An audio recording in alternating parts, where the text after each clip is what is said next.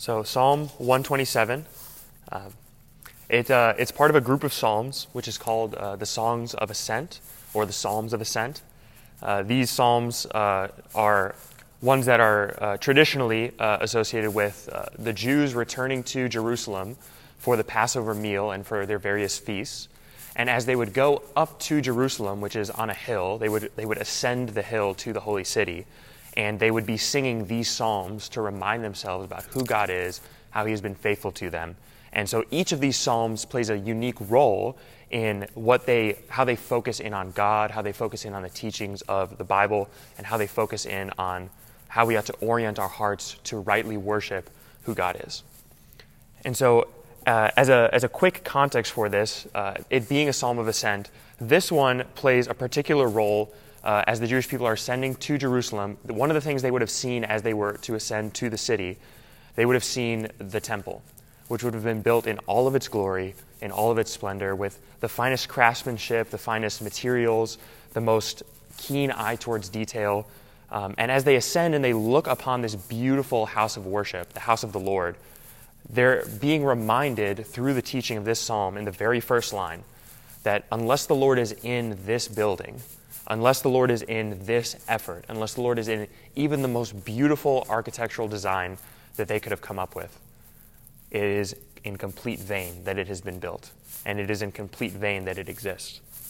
And so, as a means of context, this psalm begins to set out for us a biblical worldview of what it is like to embrace God's wisdom for success, and what it is like to embrace man's wisdom for success. The title of this sermon is Sharpen Your Arrows. Sharpen Your Arrows. And there's really two ways that this psalm unpacks and spills out into two different ideas on how we need to work according to the wisdom of God to pursue the success of God. The first is found in the first two verses. It is what I would call the need for God, or the necessity of God. And the second main idea, or the second movement in this psalm, is in verses 3, 4, and 5, and it is the blessing of God. So we're going to see first God moving, how he needs to be present, and then secondly, what the blessing of God really looks like. It has been well said by Derek Kidner, who is a commentator on the Psalms, that this psalm, right off the bat, addresses the three most common, most universal, and most gravity-heavy preoccupations of man, particularly American people. And that is building, security, and raising a family. Building, security, and raising a family. It addresses these things that we could summarize really as the American dream. We've all grown up in a culture that preaches to us the message of the need to build your career, the need to build your success, the need to build a house and a home, the need to secure those things, and to live in safe neighborhoods, and to live in safe dwellings, and to guard the investment and the building and the success that you have had. And then also the American dream is the family and the children that you raise, and what it is like to have success in all of these lanes. And the world has cast for us a vision of what success in all of these lanes look like. And this psalm sets out for us what the Bible has to say about success in each of these three crucial and important lanes in our life. So first, I want you to take a look with me at verse 1, and we're going to see the need for God in our success. It says, verse 1, "Unless the Lord builds the house, those who build it labor in vain. Unless the Lord watches over the city, the watchman stays awake in vain. It is in vain that you rise up early and go late to rest, eating the bread of anxious toil, for he gives to his beloved sleep." You see in the first stanza, the first two verses, the word vain repeated 3 different times. If you have ever read the book of Ecclesiastes, the word vanity appears many, many times, and they're 2 different words in Hebrew, but they get to the same idea, or they come from the same root, which is talking about something that at the very end of the runway is empty. Vanity, or something that is vain, does not mean that it yields no fruit, does not mean that it doesn't even yield temporary fruit. It doesn't even mean that it feels good or doesn't feel good when you're doing it. What it means is that at the end of that line, at the end of that runway, where it leads, the destination it takes you, is emptiness. Vain things, or things that end in vanity, are ultimately unsatisfactory. They are ultimately meaningless. And they are ultimately poor investments of time, treasure, resources, and concern. This psalm addresses three of those main preoccupations. It addresses, first and foremost, building things. It says, unless the Lord builds the house, those who build it labor in vain. And at first glance, it seems like verses 1 and 2 of this psalm and verses 3, 4, and 5 are two different psalms hodgepodge together and kind of glued, and it was really like an editorial mistake. And there are some who make the case, and some who would hold to, that this was a poorly put together, misinterpreted, spliced together psalm. But if you back up and you ask the question, what does it mean to have both of these stanzas together? What does it mean for the first few addresses to address our preoccupations and the next stanza to address the blessing of children? What do those things have in common? You're going to see the theme or the root that you need to dig up to understand this psalm rightly. The theme or the root that you're going to see here is God and his blessing versus man and our blessing. See, man has a certain understanding of what it looks like to be successful, what it looks like to be blessed. And God, frankly, has a very different understanding of what those things look like. God tells us in his wisdom, in his sovereignty, how we ought to go about living our life.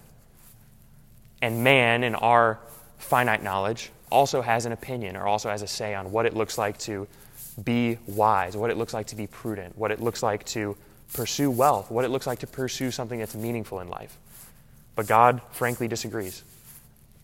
And in verses 1 and 2, you see laid out the folly of man's wisdom, and you see in that second stanza really what it looks like for God to bless a life. And what is that primary blessing of God? So this psalm really is two unified pieces and two parts to the same whole. You can think about different books of the Bible that you can think of that don't quite seem to fit in the overall narrative story of Scripture. And you really need to dig deep into each of those books, like the book of Ruth, which has no mention really of God. And then right at the end of the book of Ruth, it mentions the lineage that continues of David. And you get to see how this starts to play into the overall picture of the story of Scripture. And so it is with this psalm that the unity is found in backing up and looking at the bigger picture. And that big picture starts with a clue that we get in verse 1. It's the word house. It says, unless the Lord builds the house. Now, house can mean two things. And if you're familiar with the story of David when he talks to God in 2 Samuel 7, you'll know this play on words that God uses in the Davidic covenant. David says to God, I want to build you a house, meaning I want to build you a temple, a dwelling place, a physical building so that we can worship you. See, the Jews at that time only had access to the tabernacle, which was a temporary dwelling place, and it wasn't as glorious as even David's household was. And David says to the Lord, I want to build you a house. And the Lord says, no, you will not build me a house. I will build you a house. But when the Lord says house, he's not talking about a building. You see, David already had a place to live. He's talking about a family dynasty, the household of David, which was to be established and to be continued until Christ came. And so the two meanings of the word actually help us to unify or understand how these two stanzas go together. Because in the first stanza, it's talking about house, family. And in the second stanza, it tells us how the Lord builds the house. You see, it says, unless the Lord builds the house, and then the second stanza explains to us how it is that the Lord builds the house. So unless the Lord builds the house, those who build it labor in vain. Their pursuit is empty at the end. And unless the Lord watches over the city, the watchman stays awake in vain, meaning he can watch and be as careful and as calculated as possible, and he can be vigilant, and they can look and cover all their bases, but unless the Lord is with him watching over that city, at the end of that pursuit, at the end of that effort, is complete emptiness. Think of the watchman over the city of Jericho, watching Joshua lead the people of Israel into the promised land. And the watchman over the city of Jericho can see the incoming Israelite army, but it was completely out of their power to do anything about what was coming. You see, God had decided that he was not watching over Jericho. Those watchmen watched and did so vigilantly, but it was ultimately in vain, for the Lord was not also watching over that city. And as people were building their own house, their own building, you can think of Genesis chapter 11 and the people building the Tower of Babel to spite God and to try to get to the heavens. And they're building this empire as big as they can of a building. And at the end of that same chapter, after the Lord has disbanded this small group of people, you get the story of a man named Terah and the son that he has, which is where we pick up the rest of Genesis, and the Lord, how he begins to build the household of Terah through the son Abraham, and ultimately through the offspring, which lasted far longer than the Tower of Babel. And you have in those two illustrations a picture of what it looks like for the Lord to build something versus for man to build something, or for the Lord to watch over something versus for man to watch over a city. It is in vain that men watch things unless the Lord watches with them. It is in vain that we build unless the Lord builds with us. Notice what the text does not say. The text does not say, because the Lord builds, it is vain to build. Or because the Lord watches, it is vain to watch. The exhortation here is not to stop working or to not build or to not watch. The exhortation of the text is to be wise about your watching and about your building and about your work, to make sure that God is at the center of these things. The text is not a fatalistic worldview. That is to say that it is not that we step back and do nothing and God does everything. God commands us to build and to cultivate. God commands us to watch and to secure our investments and to raise our children rightly. God commands us to produce and multiply his kingdom. But the exhortation here is not to step back and let God do those things. It is for us to work and always have in mind the fact that God must be working with us.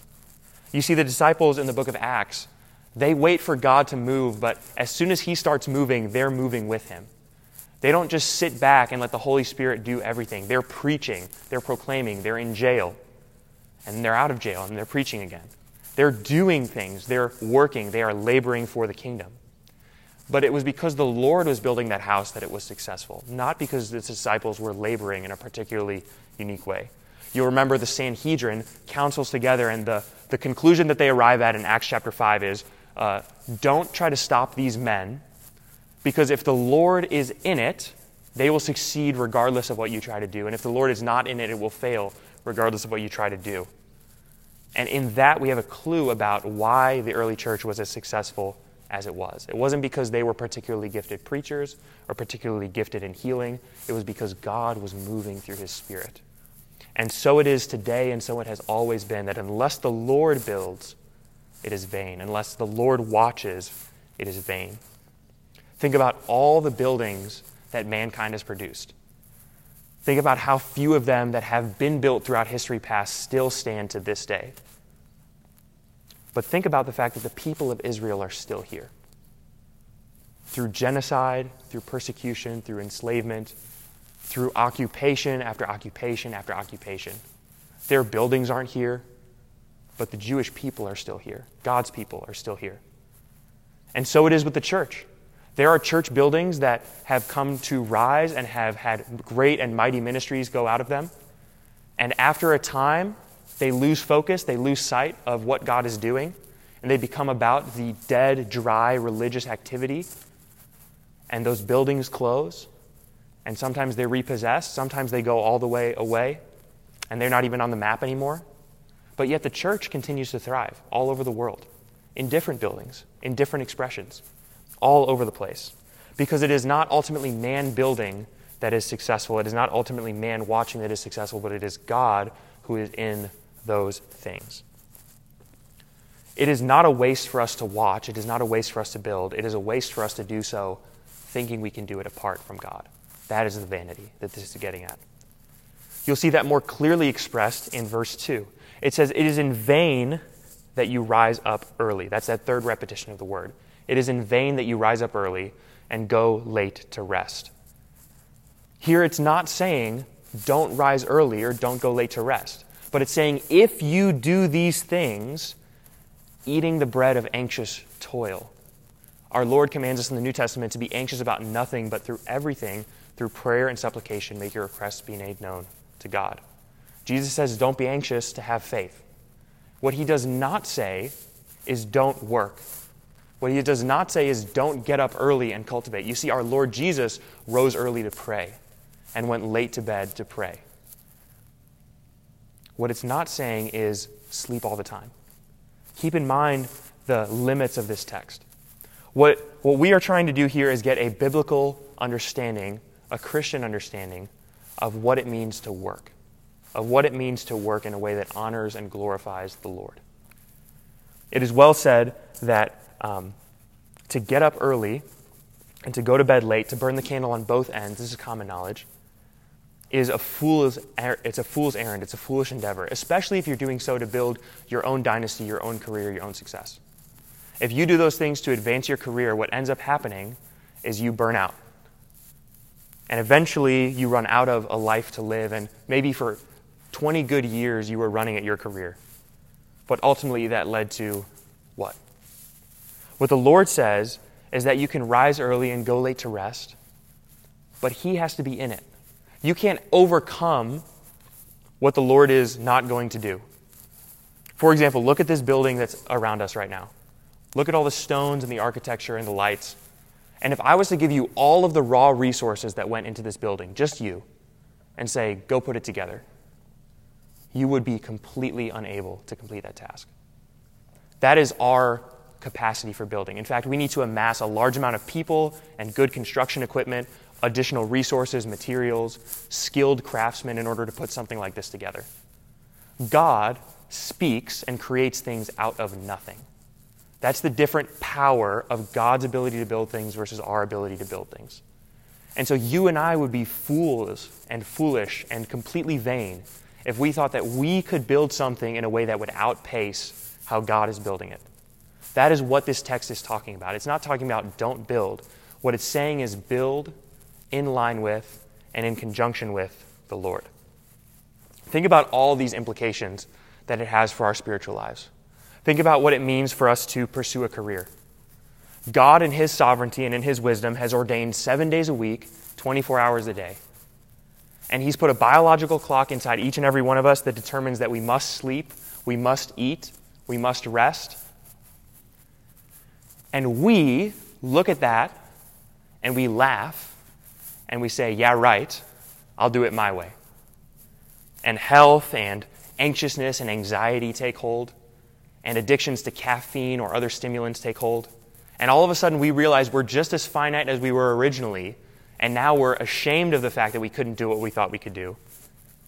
And God needs no rest. He rests as a pattern for us. He takes the seventh day off of creation, not because he needs to, but because he's modeling for us how to live our lives. He's modeling for us a pattern of rest. Think about what that implies for your career. Are you more wise than God thinking that you can run more than 24 hours a day, more than 7 days a week? God in his infinite wisdom decided that this was the most fitting design for creation. And he created you and I with as much sleep as we need and as much food as we need. And we can't string together anxious bread and anxious toil and think that we're going to get away with it for long. Because to do so is rebellious to God. To do so is unwise. Think about what this implies for marriage. It has been well said by the commentator Adam Clarke that all marriages that are not under God's blessing will be a private and a public curse. All marriages that are not under God's blessing will be both a private and a public curse. What this means is that just like with career, just like with the amount of time we have in a day, God has set up for us parameters of what it is to be married. He's given us guidelines and guidance and strict rules to follow. And these rules are not things meant to enslave us, they're meant to bless us. They're things that in his design are the most fitting way to go about it. And what that means is when you go outside of God's plan, you go outside of God's wisdom, and you try to do it your own way, It is both a private and a public curse. What that means is if you try to date and live together before you're married, you are outside of the will of God. What that means is if you don't wait until have sex until marriage, you are outside of the will of God. You're following culture perfectly, but you are outside of the will of God. You're following the world's wisdom, not God's wisdom. If you think that marriage extends beyond a man and a woman and into whatever other expressions the modern world would have us believe, you are outside of God's plan. And although those efforts are not totally fruitless, although those efforts don't yield some benefit, they are ultimately described to us as vain and empty. Remember, it doesn't say that they eat no bread, it just says that they eat the bread of anxious toil.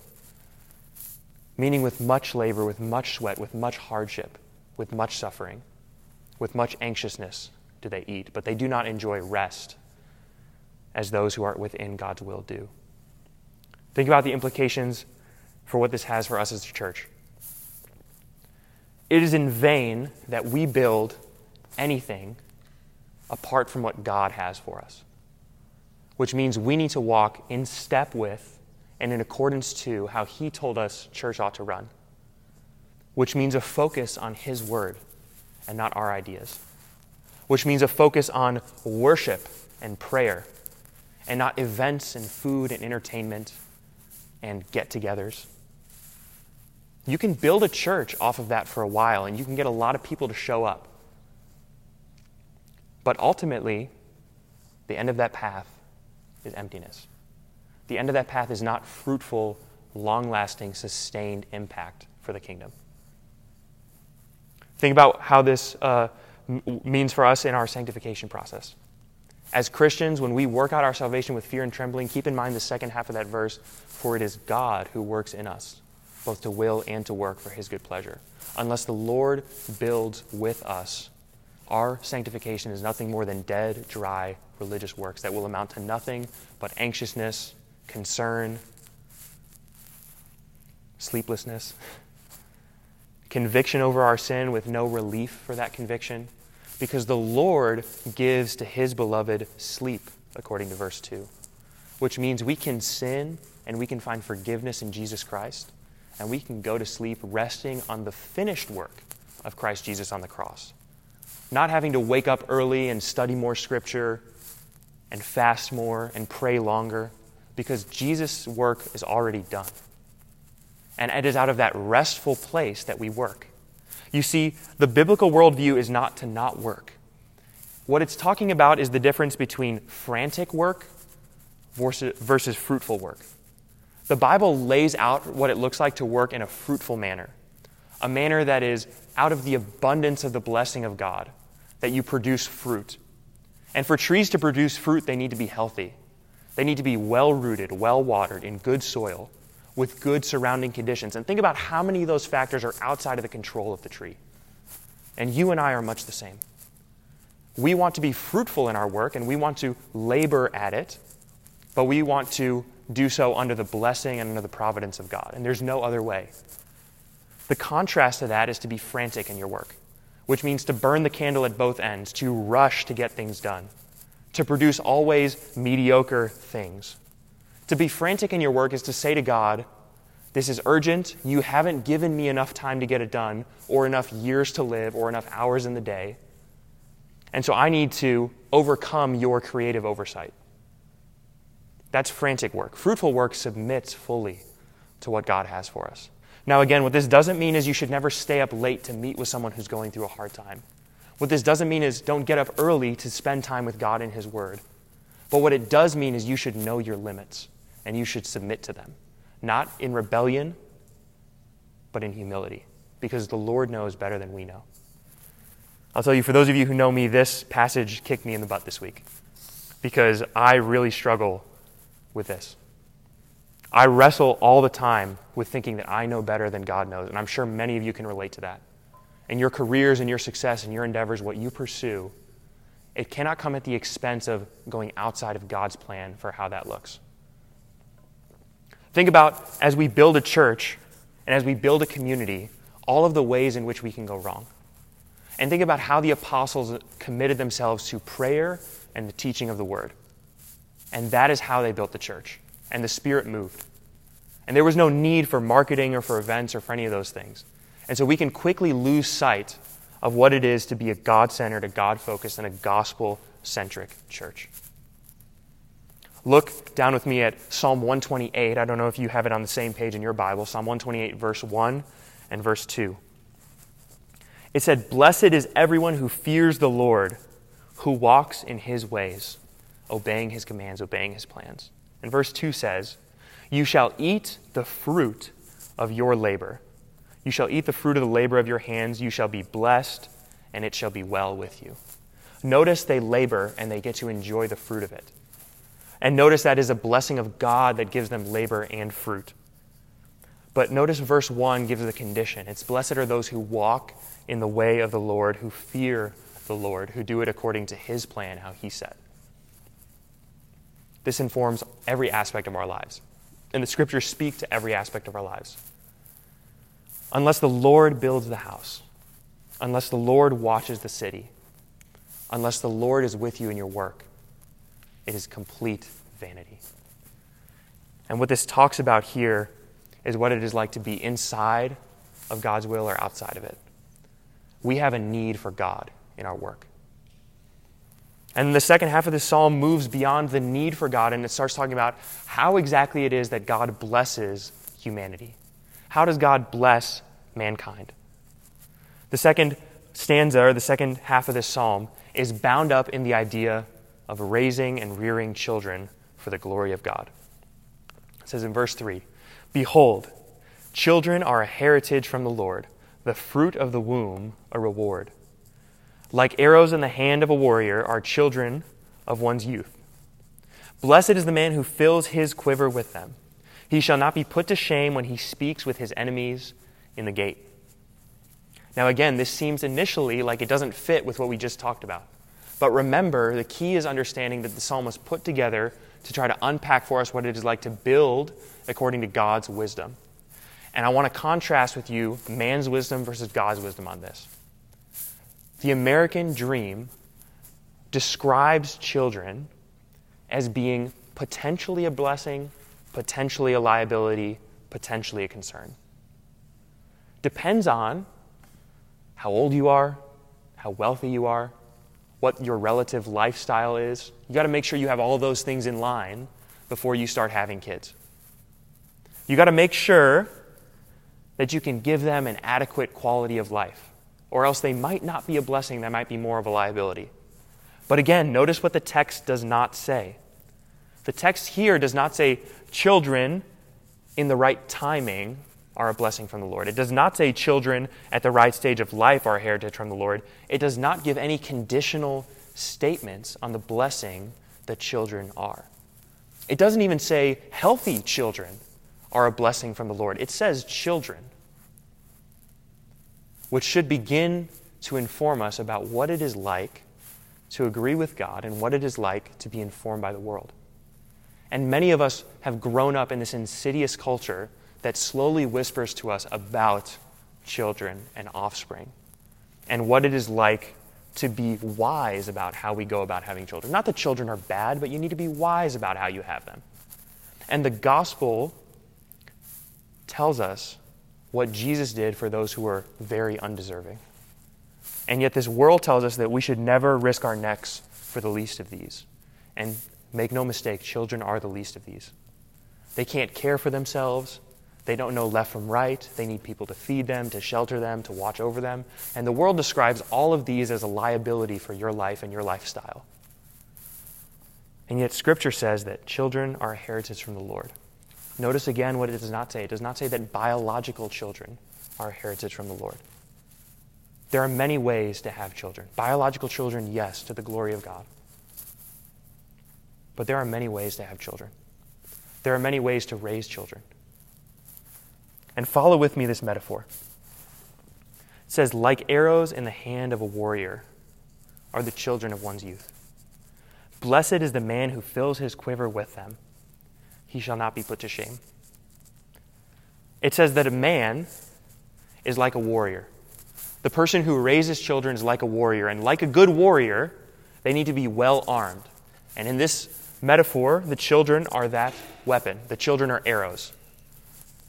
Now think about arrows and think about a warrior. A warrior who has a weapon would be foolish to not actually acquire the weapon.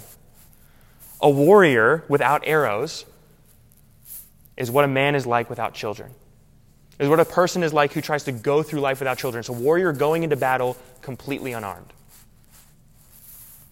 Arrows don't grow anywhere. You have to shape them. You have to mold them. You have to craft them. And so are children. Arrows don't come sharp. They don't even stay sharp unless you maintain them. Children are the same. They come rough into the world, untamed. And you need to, through discipline and through God's grace, raise them well. And form them and shape them and craft them. And then also to maintain them. And another way in which this metaphor extends to children is arrows, they're shot. And once they're released, you can't change the trajectory, you can't change the direction. And so are children. You have them for a season, you have them for a time. You can influence them for a moment. But once they're gone, once they're out of your hands, out of your influence, you better hope you shot it in the right direction. Not you better hope, you better be sure. Children are arrows. And the man who fills his quiver with arrows is a wise warrior. It is a veteran soldier who prepares well for battle, who sharpens his arrows, who carefully maintains a full quiver. And so it is with a wise person. A wise person has a full quiver of arrows, who they have ready, sharpened, prepared to shoot. Because make no mistake, you and I are at war with culture, with the evil one. And we have weapons that the Lord has given us and resources that he's given us access to fight this war. And yet you and I are like warriors who go into battle completely unarmed, thinking that we might have a fighting chance. And yet children are that fighting chance. It's a blessing from God. Now again, you have to take care of your arrows. You have to take care of those children. You have to raise them well. Consider Jacob and his 12 sons. Jacob, in his old age, no Social Security, great financial assets, famine hits the land, and his 12 sons make sure that he gets fed and he gets taken care of. And they go through a series of events towards the end of Genesis to do this, but it is very rare for people to want to square off against Jacob and his 12 sons because they have amassed a quite significant body of wealth, a quite significant body of influence. Consider David and all the sons that he has. And when one of his sons goes astray, his other sons band with him, and he regains the kingdom. Consider the world's wisdom on this. The world says it is wise for you to invest in your career. It is wise for you to invest in your finances. It is wise for you to invest in retirement and in Social Security. But to have many children, that is a complete liability. That's a risk, and you should be wise as to how you undertake that.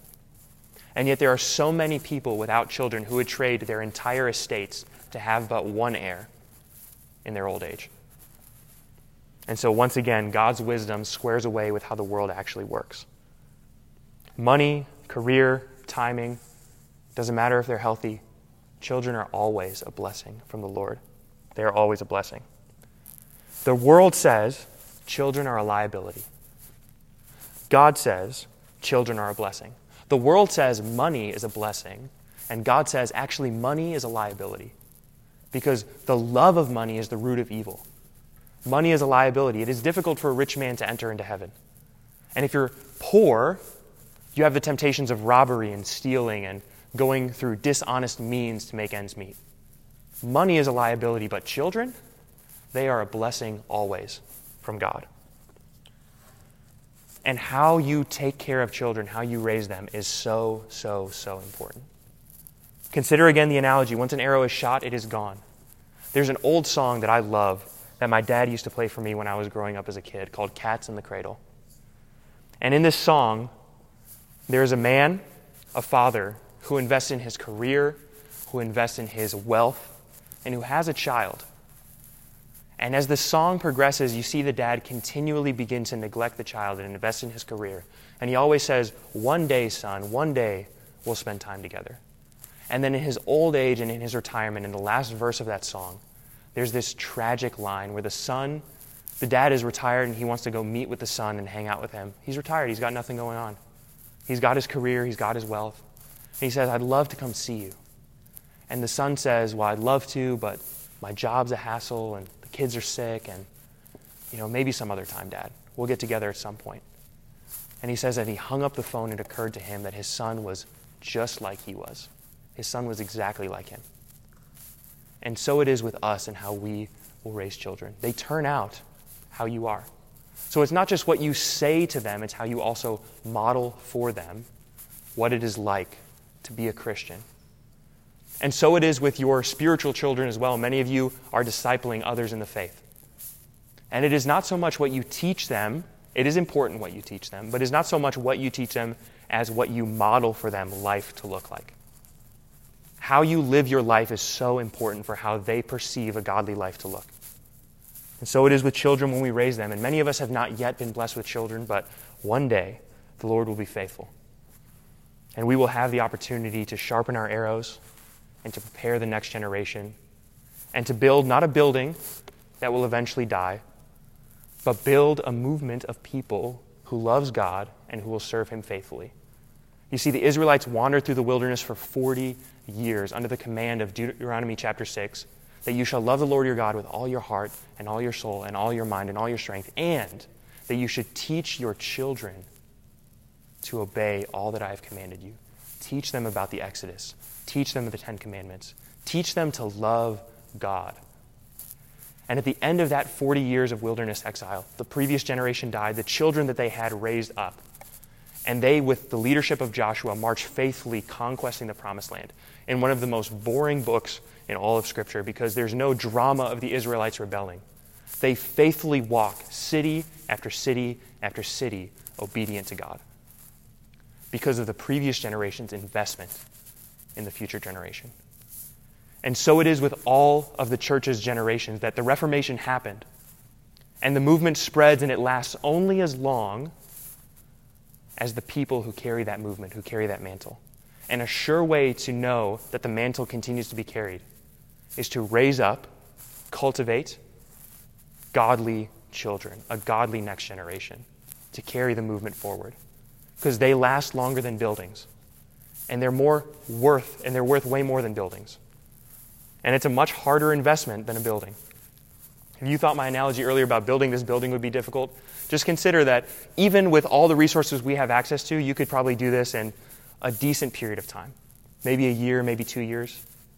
No matter how many resources you have access to, raising a child takes at least 15, 16, 17, 18 good, solid years of cultivation.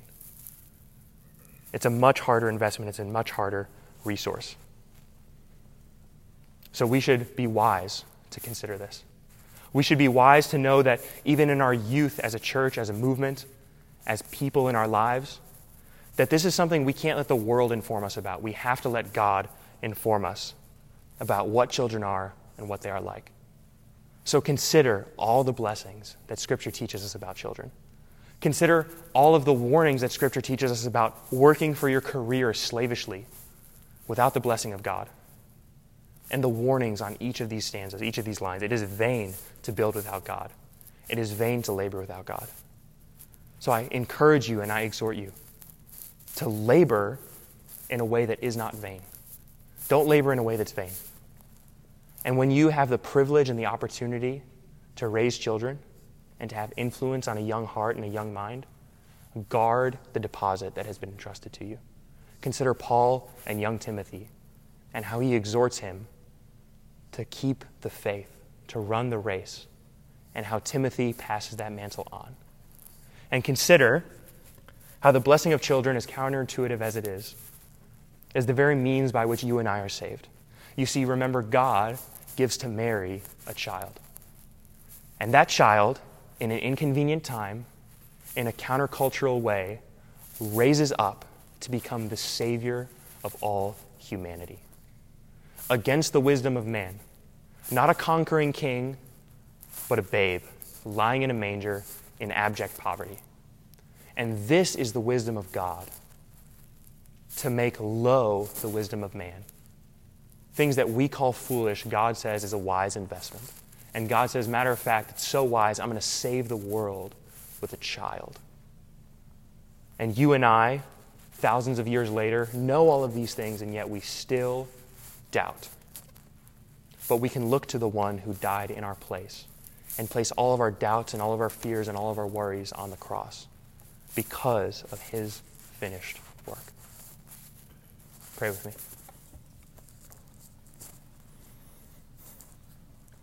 Lord, we thank you for the Scriptures. Lord, as this text take hold of our heart and of our mind and of our thoughts, I pray that you would allow us to be sensitive to the movement of your Spirit. Lord, you are so good in your wisdom. You are so wise in your judgments. You are so loving. You are so merciful. Lord, you are so good to us. And Lord, I pray that we as a people would believe in your goodness, believe in your plan, believe in your wisdom. Because, Lord, we are so tempted to doubt, and everything tells us to doubt. The world tells us that it is an unwise thing to listen to you. And yet, Lord, through your Spirit, we can look through the doubt and look through the darkness into the glimmer of light that you have given us. And Lord, I pray that we would hold fast to that. Lord, your word is good. Your judgments are true. You are a good Father who has raised us as his spiritual children. And so, Lord, I pray that we would guard the deposit that has been entrusted to each and every one of us, and to pass on and to continue on in the family of faith, and to guard all of the blessings that children are, both at the heart level for many of us, and Lord, if you bless us as well in reality and in the real world as well, that on the ground we could be loving, good, caring, kind, and gracious parents who raise children well. Lord, I pray all these things in your holy and in your precious name. Amen.